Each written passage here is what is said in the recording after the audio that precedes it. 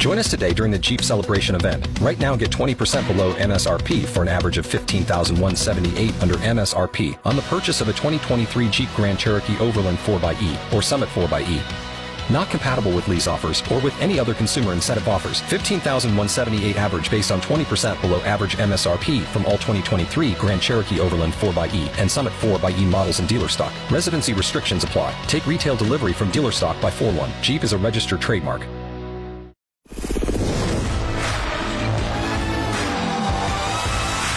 It's the Beckler and Seanna podcast, your daily download of X92.9's X Mornings with Beckler and Seanna. Brought to you by Shane Homes, offering affordable customization on your new home.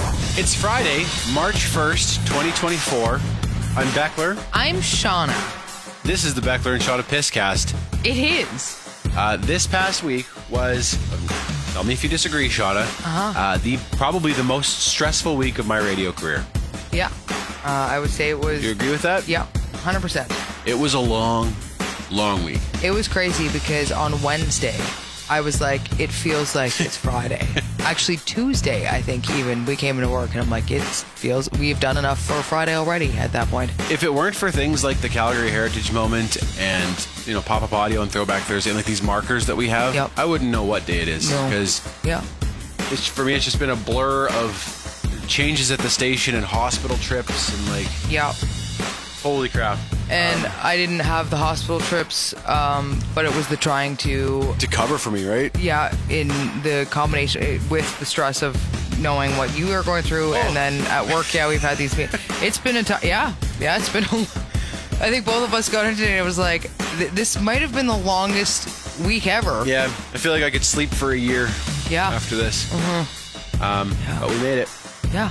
We made it. The biggest thing and the best goddamn thing is that your wife is doing a lot better. She's on the mend, McKenna. And that is literally of everything else when we put that into perspective and you're like, that is great. Yeah, right? I know. Like everything else doesn't really seem to matter after that. So she did sleep at home last night. I'll explain that on the podcast today. It was a bit of a wild night for us. Yeah. But she's undergoing a procedure right now, actually, a kidney biopsy. Mm-hmm. And then she has to get this medication tomorrow that she's on. I don't know how long she's going to be on it. I haven't talked about this on the air yet. It's the most expensive medication in the world. Yeah. You were telling me this is absolutely insane. This dose that she's getting tomorrow, I believe, is $20,000. And if she were to be on it weekly, the annual cost of it in Canada is something like $700,000. So we were working with a social worker yesterday to figure out how to get this covered. Yeah. I think, as her doctor said, I think she only, as of right now, needs this dose tomorrow. And then we'll have to see how things look going forward. But I was like, that's insane. That is so nuts. And it's because of how rare this is, right? So it's not... profitable for the drug companies to develop this if they can't charge that much. So that's why it's that expensive. Yeah. The fact that this drug even exists, it was only approved in Canada for what they think McKenna has in 2013. And prior to that, outcomes were not good for people. So, as expensive as it is, I'm grateful that it exists, and I'm grateful that we have found a way for it to be covered. Totally. It's nuts, though. Yeah. It's absolutely nuts. That is good. And it's insane to think, that's not the only, McKenna's not alone in those costs for, you said, this is the most expensive drug in the world, but there are people who are on drugs that are that friggin' expensive. Yeah. Indefinitely and for their lives, and somehow have to either hopefully have it covered or what, right? I was reading in, the government of Canada was involved in a lawsuit with the manufacturer of this drug because of the cost of it. And in Brazil, for example, the only way people can get it is if they sue their government for the right to be treated. So it's so expensive that there's all this legal stuff that comes along with it. And there are so many drugs out there like that. And even if your drug is worth a quarter of that, and you have to try and figure out how to pay for, you know what I mean? There are very few people that could afford that. Yeah. If she got it every week, it'd be $80,000 a month. Mm-hmm. I joked to the social worker. I was like, I guess I'm gonna have to make the NHL, which is not looking real promising at this point in my career. Well, you could give it a go. Go to one of those open tryouts for the CFL, although that will certainly not pay you. But I don't think I'd be able to afford this drug on a CFL salary. The doctor said, though, this case is so incredibly rare. He said the last time they saw someone come through looking like her was in 2022. Crazy. It's literally 1 in a million. Yeah. just bad luck, and it happened. He said the last patient they had too was a healthy young woman. So he's like, these autoimmune things come out of nowhere and can get people you wouldn't expect. So. Yeah, totally. But she's on the mend. She's getting treated, and I'm huge. It's awesome. Yes. Yep. Feeling as tired as I am. I'm feeling good. Feeling good. On today's show, at the end of today's podcast, so you were talking about privy pits earlier this year. Yes. Or earlier this week, I should say. And if you missed that conversation, Shauna, what's a privy pit? It's this pit that you basically had prior to modern day sewage systems, essentially. And it was... We just missed something we were supposed to be doing on the air. It's fine. That's okay. So yeah, prior to sewage, it's basically just a pit that you'd poop in, but you'd also just toss all your waste into it. Like just a pit that you just toss everything that you needed to throw out into. Garbage, dead animals. Dead horses, all kinds of stuff, yeah. So we got a message from an archaeologist who was so excited about this because he said, yeah, you're right. Like these privy pits are a big deal to our archaeologists. So we had a good chat with him, about 10-minute chat at the end of this podcast, all about what he does, what they look for in these pits, his job as a whole. I found it very interesting. Totally. A bunch of stuff before that, though. Let's get into it. This is your out of context clip. Just set them on the fire until my hair gone. The Beckler and Seanna podcast. I don't know how I got thinking about this, Beckler, but do you remember Grand and Toy? Was Grand and Toy a store here? I remember Grand and Toy. I don't remember if there was one in my hometown, but I remember seeing commercials for it and stuff. Okay. I remember seeing their trucks. I don't know why I brought this up to a friend, and he did say that I think there was one in Calgary as well. But I remember that store growing up, and it was the most disappointing store as a child because you'd walk by it and you'd assume that there would be toys in there, and it wasn't. And it was the most. It was office supplies, right? Yes, the most mundane bullcrap store. The opposite of toys. It was like all gray in there too. It was weird. You walked in and everything's just gray. It's the opposite of a toy store. What a piss off! Holy crap! As a kid, I remember you'd walk in, you get all excited. You're like, geez, is there a highlighter, at least something that has color in here? Colorful Honestly. Sharpies? No, we only have black. Yes. Oh. It was just the most, whoever, I know that it was last names, or I assume it was, I don't even know, but I don't care. That should have just not been a thing, because I feel like every child at some point, if they walked through a mall and they saw a Grand and Toy, they were disappointed. Your last name is Toy. Yeah. And you're going into retail, but not a toy store. Office supplies.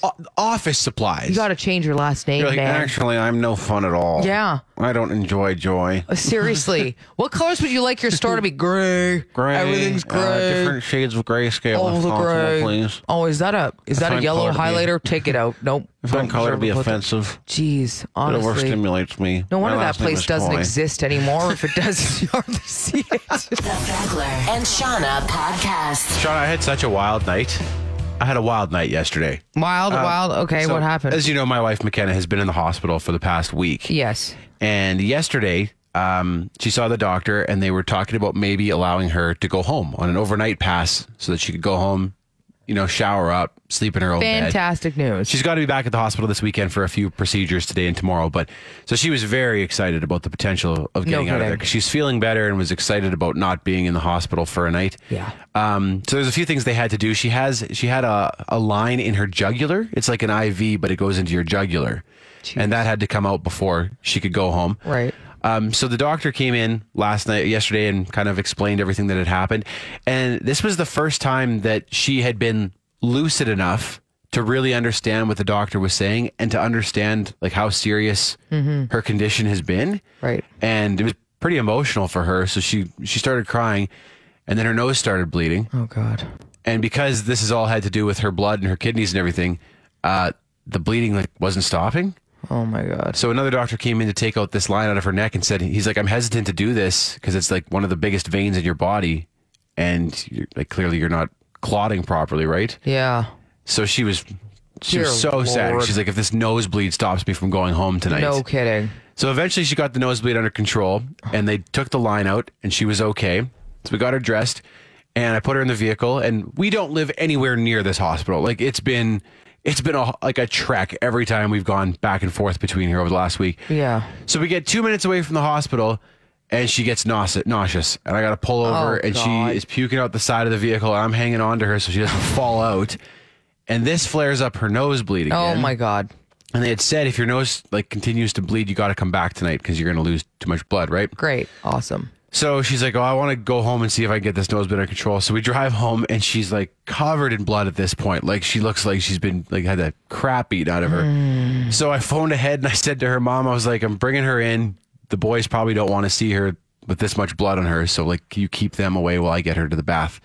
So we got her in, got her cleaned up, and she was able to have when I left this morning, she was still sleeping. So. Oh, thank God. But it was like... So a nosebleed potentially prevented her from having to turn around and like go back to the hospital. Yeah, oh, a nosebleed. Yeah. But like what a comedy of errors that was. Yeah. So... I'm very happy that she, okay, great. It has been a week, Shauna. Yeah. This has been... It's been a time. The craziest week that I think we've had ever, maybe. So I'm looking forward to the weekend, shall we say. No kidding. The Beckler and Seanna podcast. Fridays on this show, we celebrate pizza. We do. We do it every single Friday. Yeah. We do it for Atlas Pizza on Memorial Drive. So if you're considering pizza this weekend... Go to Atlas. Yeah, support local. Give Atlas a call. Great pizza. This is the Friday morning pizza chat. We can pizza if we want to. We can eat this whole damn pie.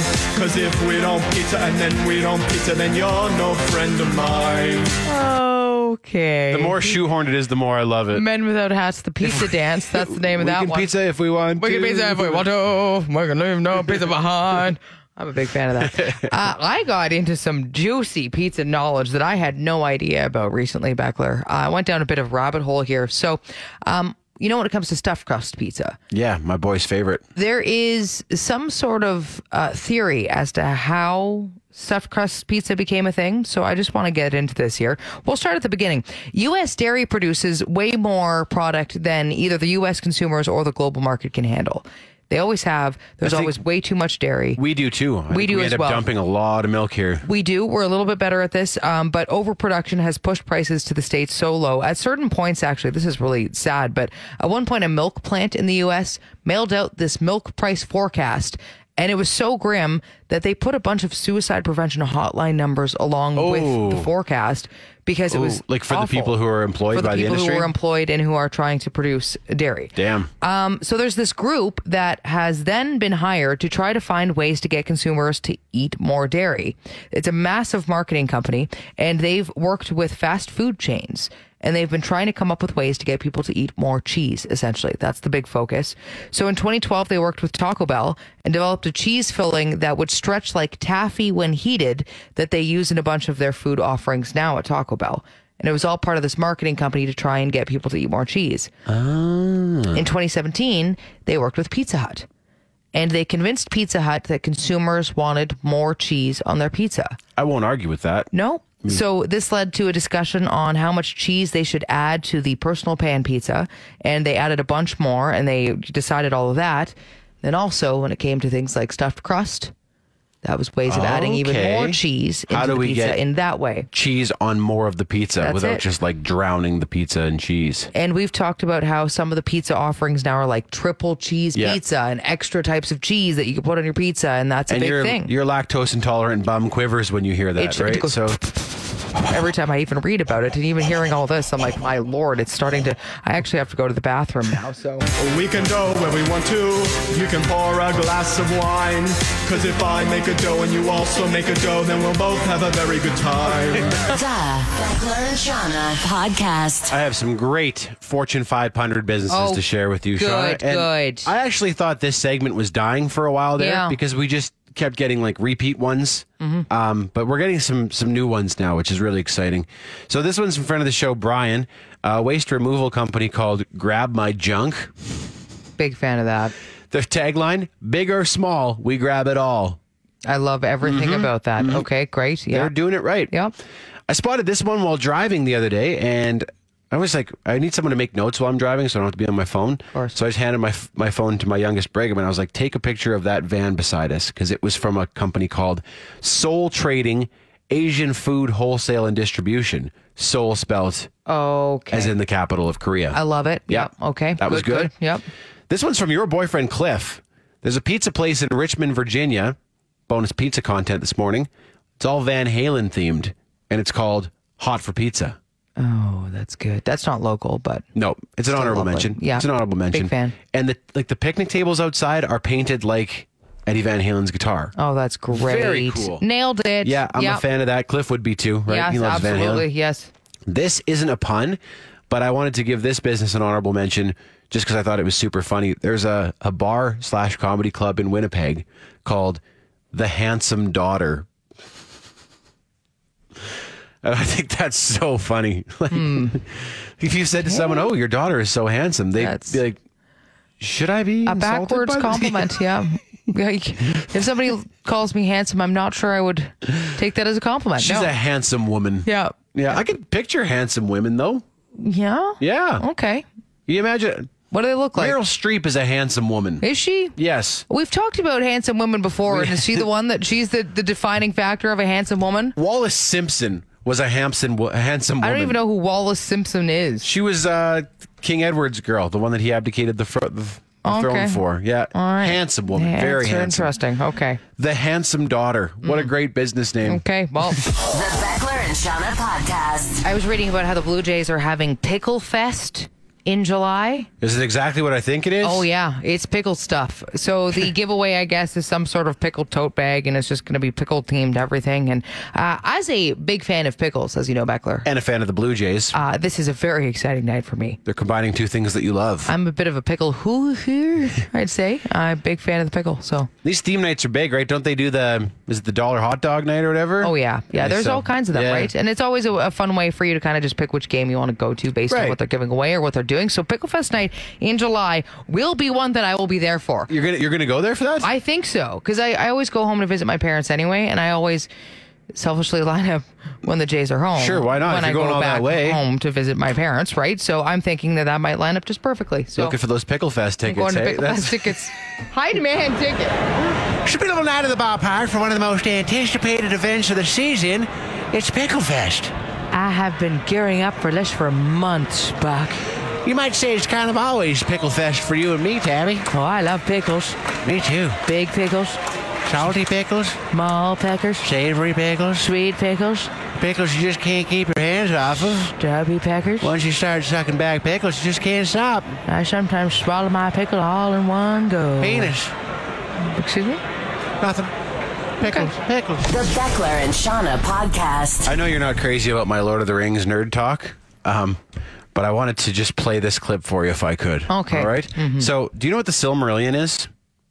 No. So the Silmarillion is like the lore of Lord of the Rings. Like it goes back to the beginning of the creation of Middle Earth and stuff. And it's written like the Bible, very much like the Bible, and it's as dense as the Bible is. It's one of the most complicated books I've ever tried to read. Dear Lord. I've read through the physical copy twice in my life. Okay. I listened to the audiobook recently, which was 20 hours long. Okay. And I retained so little of it that I had to re-listen again. So I'm going through my second audiobook listen, read by a different author now, or a different voice actor. So you're trying again. Okay. Trying again. Good for you. And it you have to pay such close attention because of how detailed it is. And here's a clip that I just passed in a passage recently. This is what it sounds like in places. The sons of Hador were Galdor and Gundor, and the sons of Galdor were Húrin and Húor, and the son of Húrin was Túrin, the bane of Glaurung, and the son of Húor was Túr, father of Earendil, the blessed. The son of Boromir was Bregor, whose sons riveting. were Bregolas and Barahir, and the sons of Bregolas goes were on. Baragund and Belagund. Yep. The daughter of Baragund was Morwen, the mother Thrill a of minute Túrin, over here. and the daughter of Belagund was Rian, the mother of Tuor. How dense is that? Why? Yeah, and I mean, God. if people know their Tolkien... Why do people subject themselves to that? If people know their Tolkien, there will be some names that came up there that would get you very excited. My you know eyes their just stories. glazed over and they hurt now. Like, dear. But the son of Barahir was Beren One-Hand, who won the love of Luthien, Thingol's daughter, Beren and Luthien. returned from the dead. What a story. From them came Elwing. I'm Isn't that already unreal? tired enough, and this is just putting me right to bed. You know the opposite of what's getting you, kicking the corner of your mustache up is that. Unless you like it. Wow. But I'm trying to think, like, if I had dedicated some of my brain power to something else instead of this, what could I have done with that? I don't know. Like, could I be a doctor by now Probably if could I have had just cured like cancer at this point. That is compartmentalized? something else. The Beckler and Seanna podcast. Etymology with Seanna. This is a quick one and kind of a different etymology, but it was submitted to us from friend of the show, Hugo.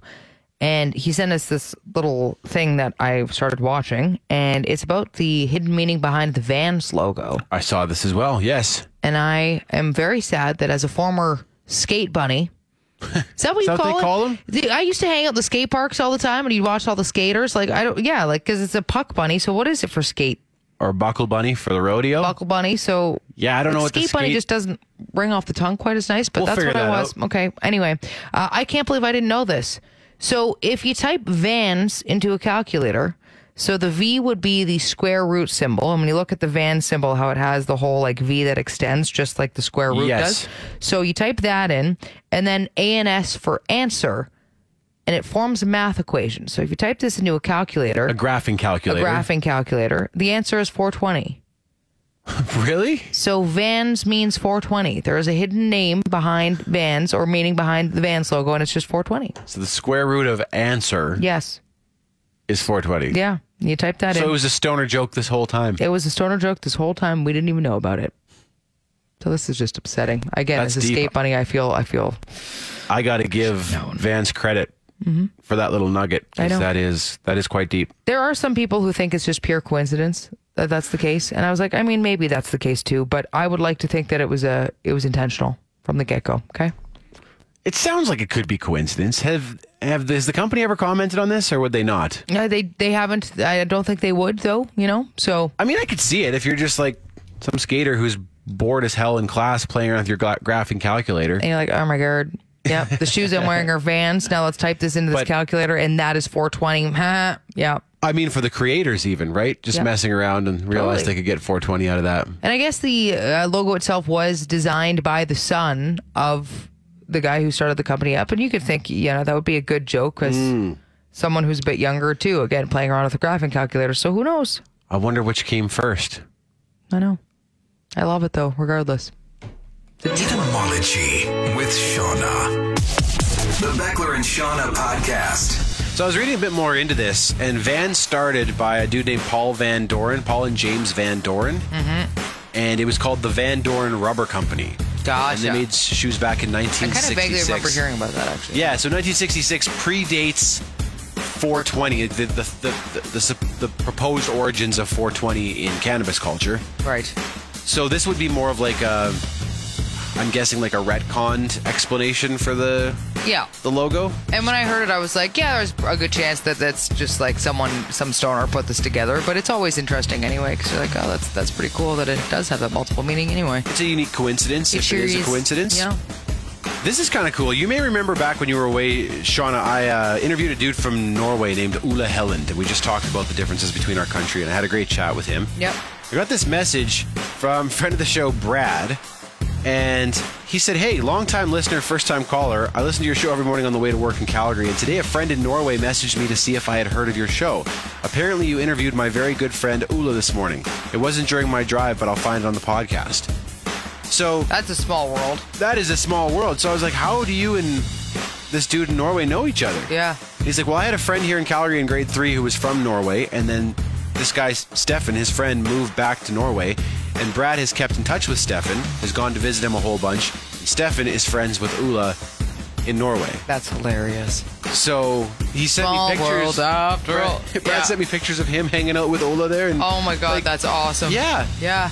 That is so... I mean, it's on the other side of the world, literally. It is so weird, though, because we talk about this often. Like, it's weird. You will meet people you know across the world. Yeah. It's so strange to me. Like, I've met, like, friends of the show in London, England. You know what I mean? Like, and you meet... I remember I was in, this is different because it's North America, but I was in, I think, Florida one time. And then I just walking down the street in Florida, I see a friend of mine from Calgary. And it's just like, how does this happen? Really makes you, like, those weird coincidences, you're like, that is odd. A friend of mine in Australia told me this story where he was visiting Argentina. Yeah. He's from Australia. And he was dancing at a club in Buenos Aires, and he bumped into this guy, and they both turned around, and it was his drug dealer from back in Australia. Oh my God. And they're like, what? What a meet cute that is, What are you doing here in Argentina? I hope they embraced each other and had a big hug and kiss. The Beckler Seanna podcast is brought to you by Shane Homes. If you're like me and you just enjoy homes and home design and seeing how people have decorated and the features that are, I find that so interesting. You might want to check out their website, shanehomes.com, because they show you the communities they build in, they show you the floor plans that are available, a bit more on how their affordable customization works. You can learn all about that at shanehomes.com. Shane Homes. The better way to build. The Beckler and Seanna podcast. There's this metal band from Russia called Slaughter to Prevail. Have you ever heard of them, Shauna? I have not heard of them, no. So their lead vocalist is an absolute madman. Okay. His name is Alex Terrible. And I'm assuming not his real name. I don't think so. No, okay. His videos always come up in my feed. I'm not a fan of this band. I don't even know any of their music, but I always see his videos because he's got some, I guess, famous moves as a front man. Oh, okay. Like he does this one thing where he gets the crowd to go all quiet, and then he sings without a mic, and he's just.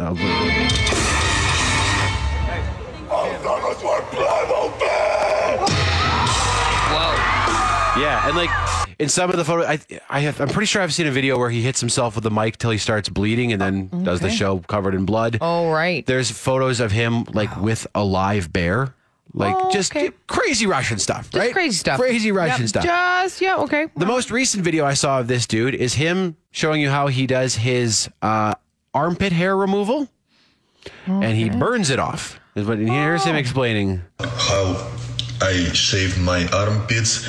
Just because my skin on armpits so sensitive, very sensitive. And this tattoo was painful as so I cannot shave it very well, you know. I don't know why, but it's painful.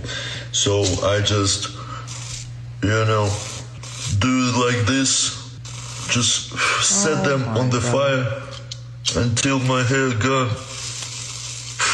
Smells good. Smells like a barbecue. Dear Lord. Also, burning hair does not smell like a barbecue. It smells disgusting. horrible. It's like one of the worst smells. This man is something else. He sets Alex his terrible, hairs hey? on the fire is what he says. Yeah, on the fire. This dude's wild. I don't think, I'll pass on the whole lighting of my armpit hair. I'd never thought of doing it like that. I guess like Nair, if you ever use Nair, it sort of burns it off chemically. Yeah. Because it shrivels up, That's right? a little and different you can than smell lighting your armpits on fire. Yeah, okay? But I guess when you're hardcore like this guy, when you so. The Beckler and Seanna podcast. So we're putting a limit on where we can put these giant wind turbines in the province. Yeah, did you see the map of where they can't go? No. It's like most of the province. Interesting. There's only a few sections left where they can go. And it's funny because they were talking about how, there's limits on, because it's not aesthetically pleasing, right? So they talk about the pristine viewscapes and how they're trying to protect the pristine viewscapes, and they don't want these things popping up where it's going to ruin some of those. Yeah, and I'd read that there are some issues with farmers and stuff, but I honestly don't know enough about that to make a comment. I just know that it is very contentious. Yes. Because there are many people that would like to see us going more in the direction of renewables, and this will be a hindrance to that. Yes. But when I saw that and I saw them talking about these not being aesthetically pleasing or, really affecting these pristine viewscapes, all I could think about is that perhaps we could help. This is right up our alley. Because clearly they're not sexy. This is what you're saying. You're flat out saying that the wind turbines aren't sexy and that's why you don't want them up, okay? So we have to make them sexy. Ooh. Turbined my hands and feet and we'll get real wild. High five. I just got Blade. Oh, that was bad. Rotor. I hardly know her. If you go on top, you can generate more energy. There's more exposure up there. We need to get up the shaft of that tower and inspect the tips. Something's off with the thrust curve. Those are all wind terms. That is, that? Yeah, totally. Those are all turbine terms. That's good. That's good. Kilowatts in your pants. Can I see gigawatts in yours? So bad. The Beckler and Seanna podcast. Earlier this week on the show, Shauna, you were telling us about privy pits. Yes. So prior to the actual sewage systems that we have in toilets now, there were these privy pits. So it was just like a giant pit that people would dig, and that is where they would throw all of their waste. But it wasn't just like waste from you pooping. They'd basically toss everything in there. Well, you said it was these are big to archaeologists because they can find so much interesting history in there. We got a message from friend of the show, Josh Reed, who is an archaeologist, and he was pumped that we were talking about privy pits. Were we correct in what we said about them?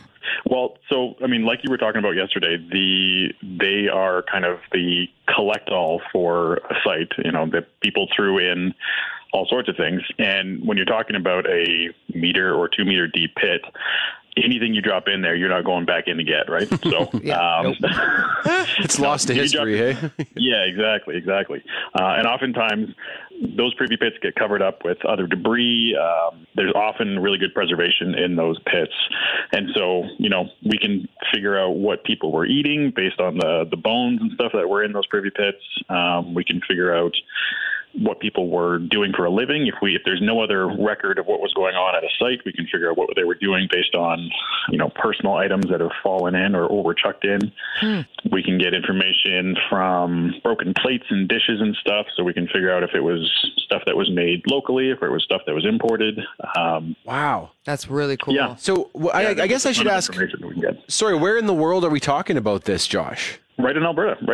Yep. And when do these pits date back to? So the privy pits generally are associated in Alberta with historic period sites. So that's in Alberta, that's anywhere from about 50 years ago all the way back to roughly 250 years ago. Wow. The historic period in Alberta kind of covers the time period when European folks started transitioning across the plains and started settling here in Alberta. Interesting. There were obviously fur traders and stuff that were here before them, and so that historic period in some senses can get pushed back maybe another 100 years, 150 years or so, but really kind of the last 250 years is when these privy pits kind of show up, at least in an Alberta context. And you said you could find bones in it? Yeah. Will people absolutely. throw the dead people in there too? No people bones. Not that I know. Okay. Anyway. Generally, I was just like, we don't bury them. We throw them in the privy pit. Good. No. Generally, animal bones. So you're talking about settlers, obviously. This wasn't an indigenous practice? No, because the folks that lived here and occupied the landscape for thousands of years before white people showed up, they were very nomadic, and they didn't tend to stay in one place for very long. Mm-hmm. They generally followed the buffalo across the plains and then back towards the mountains for the winter. And so, we do dig up campsites and things like that from the pre-contact periods, but privy pits generally aren't ever associated with those type of sites.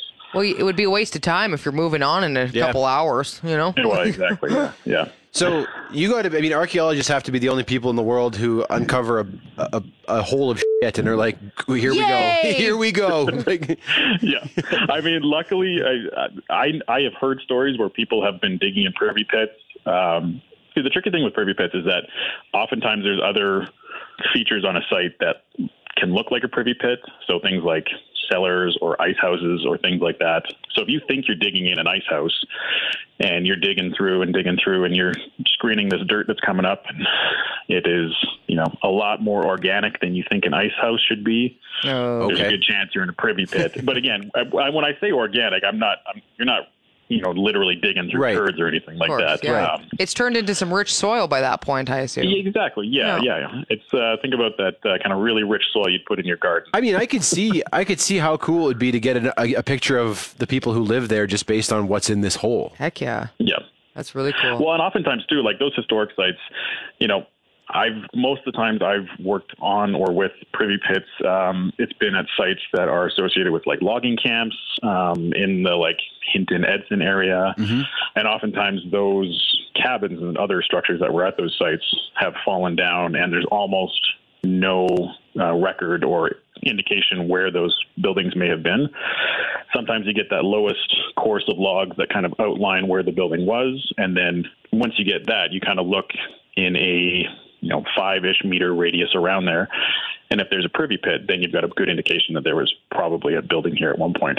Because again, if you're thinking about being out in the bush in the middle of winter, logging, you don't want your outhouse too far from where you're sleeping, because you don't want to be running out in the middle of the night, minus 30, tromping through the woods trying to find the outhouse, right? You want it pretty close to where you're sleeping. What's the most unique thing you've uncovered in a privy pit? Personally, I haven't found too much exciting, although I do know in one case, and I can't remember where this was, but I do know that there was an instance of somebody finding a glass eye in one of the privy pits. Oh, that's cool.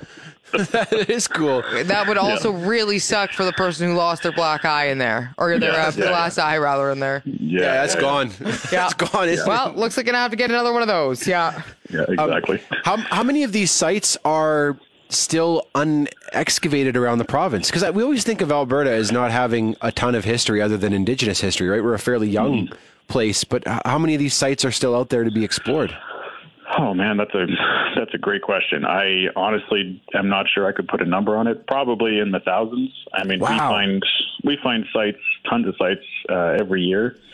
And archaeology in Alberta is a pretty. There's quite a few of us in Alberta. There's most of the archaeology that gets done in the province is associated in some way, shape, or form with some type of industry, whether that's logging, development of roads, or new housing developments, things like that. And then obviously a lot of oil and gas associated work as well. Yeah. So we basically limited to where development footprints are going to be.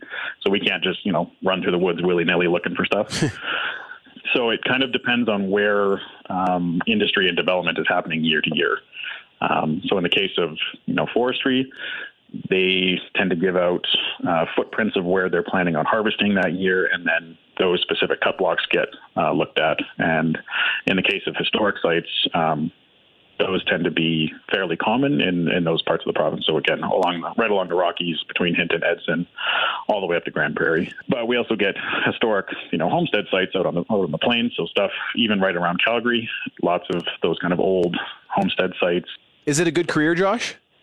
It is. I love it. It's a really interesting career because I get to drive through, every rinky-dink town in Alberta from the southern border all the way up to the Northwest Territories, basically. It's a good mix of things that we spend about 6 months of the year doing field work, and then 6 months of the year in the lab writing reports. I was just about to say, how often do you get out there? That is really cool. So 50% of the time. That's awesome.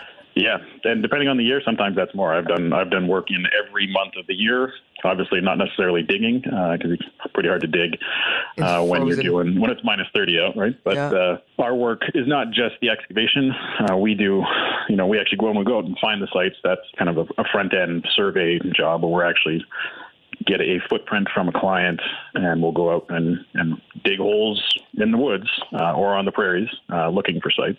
Is it the field work that's the best part of it, or do you enjoy the lab work the most? What's the best part of your job? For me, I love being in the field. I love finding sites.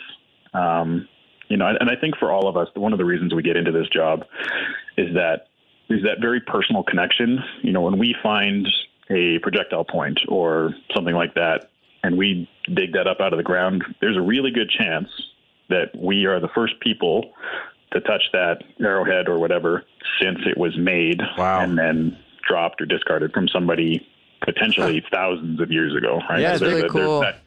There'd be a reverence to that, wouldn't there? Yeah. There is, yeah. And there's that, especially on the survey side of things, there's that kind of anticipation of finding that kind of joy of the hunt and the search for evidence of people that have been living on the landscape for thousands of years. So it's a very fulfilling job when you do find those things. And again, we tend to be very lucky in the sense that we look for sites by digging 40 centimeter by 40 centimeter holes in the ground across, kilometers.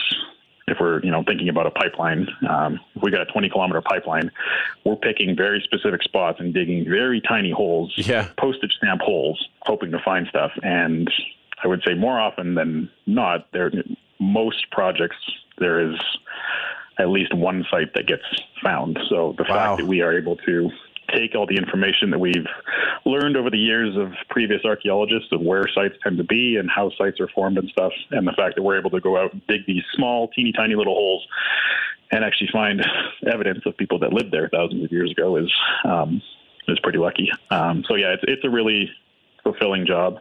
I also really like where I'm at in my career now, I get to kind of interpret all of the data that we find, especially from big excavations and stuff. So that is that's really fulfilling as well. I get to kind of put the pieces together and trying to figure out what was happening at a site and things like that. That is very cool. And I mean, you get to be outside and see some beautiful and remote places too, right? Yeah, exactly. Yeah, I've done work all the way from, most of my work has been in Alberta, but I've been lucky enough to actually go all the way up to Nunavut and do a couple projects up there as well. That's awesome. Very cool. Where would you like to dig in the world if you could go anywhere?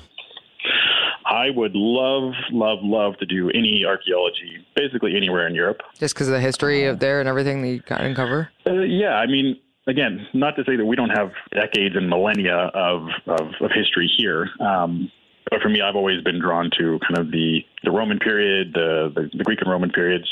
So I would love to do a dig in Italy or something like that. It would be that's kind of on my bucket list, but we'll see if that happens. How long were you up in Nunavut for? Nunavut, I've been up there for 2 separate projects. I actually went all the way up to Eureka in 2019. Wow, that's okay. That's up there. Yeah. Yeah. I've got a picture of myself actually sitting at 80 degrees north latitude. So not too many people get up that far. No kidding. That's really cool. Well, Josh, we appreciate all the info on archaeology, man. That's I learned a lot here. That was really cool. That's awesome. Hey, no problem. And if you guys ever have any other questions about archaeology, shoot me a note and I'll try to answer it as best I can. You've been listening to the Beckler and Seanna podcast. Brought to you by Shane Homes, offering affordable customization on your new home. You want more? Then tune in to X Mornings with Beckler and Seanna live on Calgary's alternative, X92.9, Monday through Friday, 6 to 10 a.m. Mountain Time at x929.ca. And don't forget to subscribe to this podcast and have Beckler and Seanna downloaded daily to whatever device you use. Later. After Hours with Mariah and Ty, a weekly podcast that brings this dynamic duo to another level of awesome and allows you to listen on your own terms. Go behind the curtain and hear the stuff you won't hear on the radio. Like they're gonna say Find After Hours with Mariah and Ty wherever you get your podcasts.